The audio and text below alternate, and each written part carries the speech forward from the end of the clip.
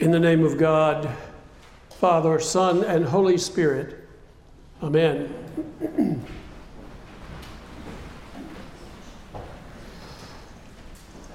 Our gospel lesson this morning is the parable of the sower. It's probably one of the most recognizable of all Jesus' parables. Most everyone has heard it. I can remember Sunday school lessons on this parable of Jesus from when I was a small child at St. Andrew's Church in Charlotte. As a matter of fact, you know how sometimes you encounter certain sights or sounds or smells or stories, and they immediately transport you to another time? Well, that's one of the ways that this parable affects me. I don't remember what grade I was in at the time, but I remember that my Sunday school teacher had us duplicate this parable to illustrate the story. She had some of us scatter our seeds on the floor in the hallway outside of our classroom to represent the seeds sown on the path. Others planted our seeds in paper cups containing a lot of small pebbles and just a little bit of dirt on top to represent the rocky soil.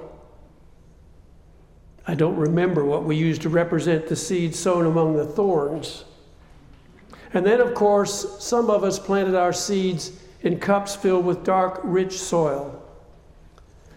Just as in the parable, the outcome was somewhat predictable. The next Sunday, the seeds thrown on the path were gone. No, the birds didn't come and eat them as in the parable, but the church sexton came along with his vacuum cleaner and it had the same effect. The seeds in the cups of rocky soil had sprouted, but they looked a little pale and were not very healthy looking. And the seeds sown in the rich, fertile soil fared much better. They had sprouted and looked bright green, vibrant, and healthy. The teacher explained the parable to us again, and we had a much better understanding of what Jesus was telling his disciples and what he's telling me and you.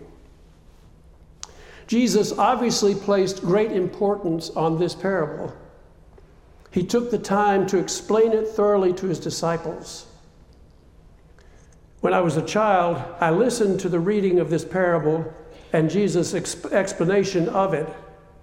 And I knew that he meant that some people were like the seeds on the path. Some were like the seeds in the rocky soil. And some were like the seeds sown in the thorns. And then some were like the seeds thrown in the rich soil where they could prosper and grow. I even identified in my mind what kind of people each of these examples represented. Some of the people in my mind even had faces and names. I had witnessed how these people had acted, and I formed my perception of the depth of their faith. As I've grown older, I've realized that my perceptions are only that, my perceptions. I don't ever really have much insight into what's going on in any other person's spiritual life.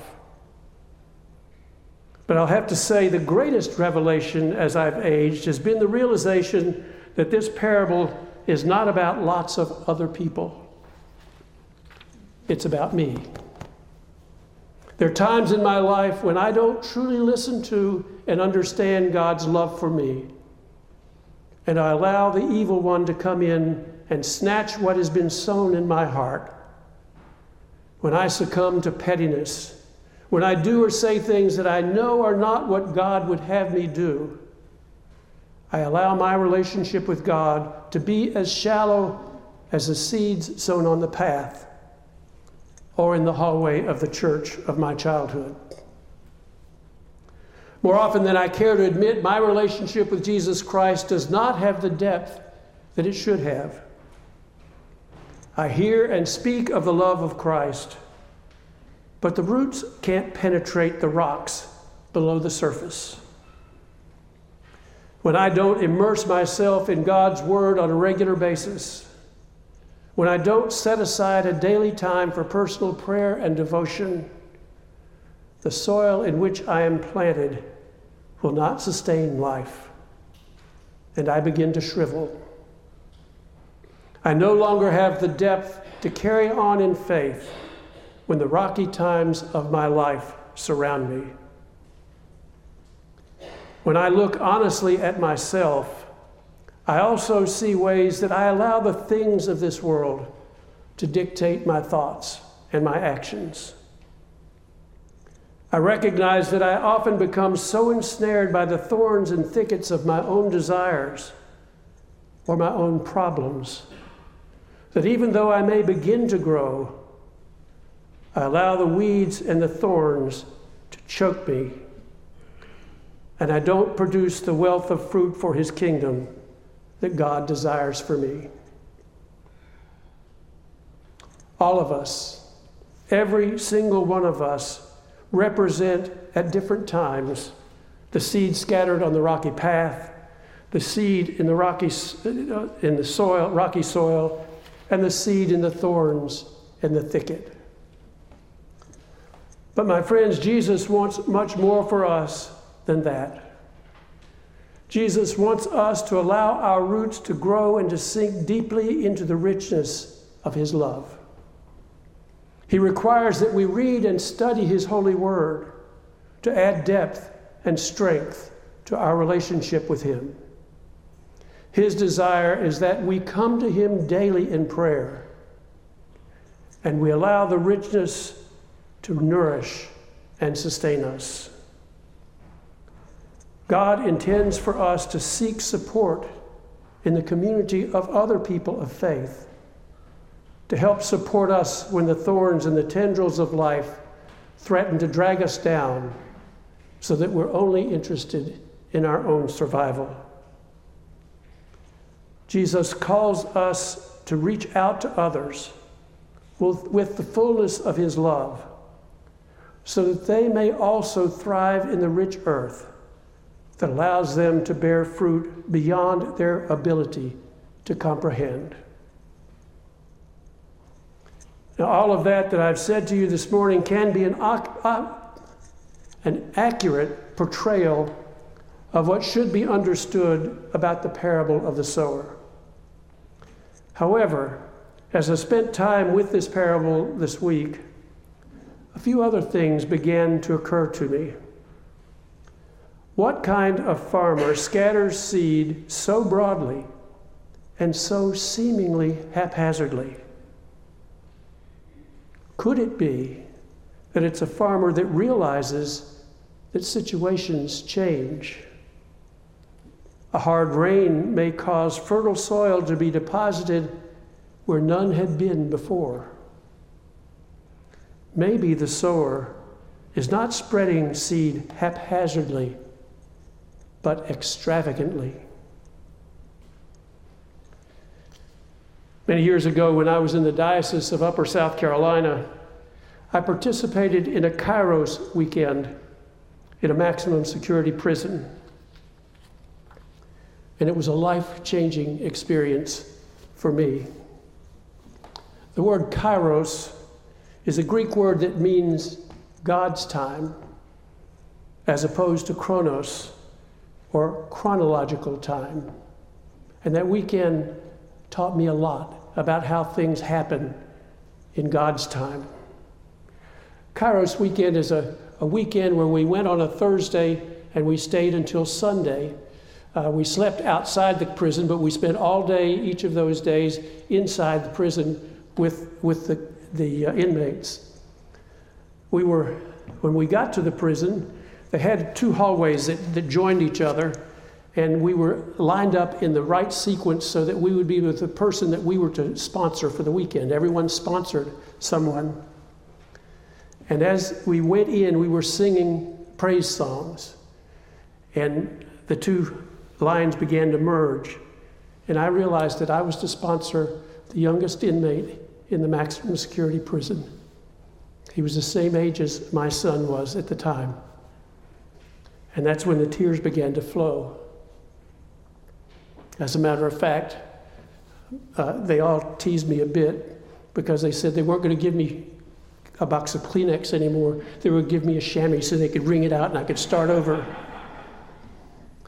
But it was a time where all we were to do was to show people that they were the beloved of Christ. We sang songs, we told stories, we shared our faith. One of the things that you do on a Kairos weekend is you want people to we want people to have things that they don't ordinarily have. And so we had literally a trailer load of fresh baked cookies that people from all over the diocese had baked.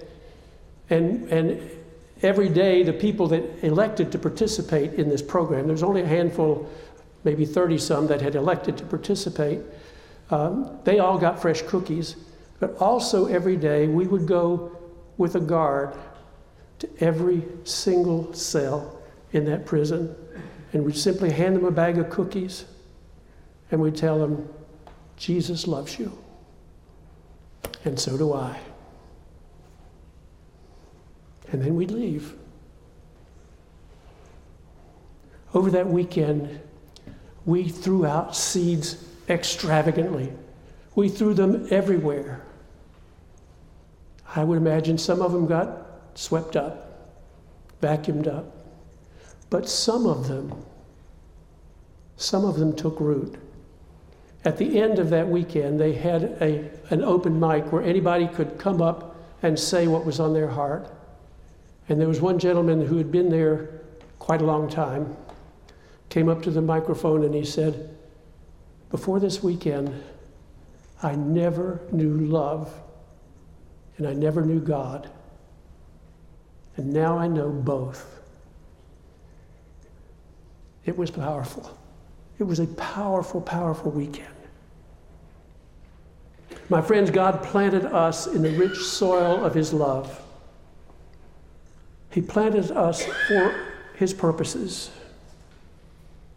When we delight in our relationship with Him through Jesus Christ, we are empowered to reach and stretch, to spread the seeds of God's love lavishly, to grow, and to bring others into His love. We bear fruit.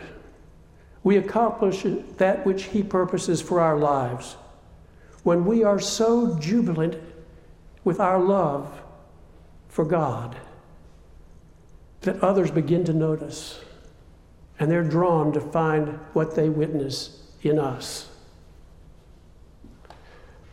Jesus says to us, other seeds fell on good soil and brought forth grain, some 100-fold, some 60, some 30. Let anyone with ears listen. May we spread the seeds of God's love so lavishly, so extravagantly, and so abundantly that all may have the opportunity to know the love of God in Christ. Amen.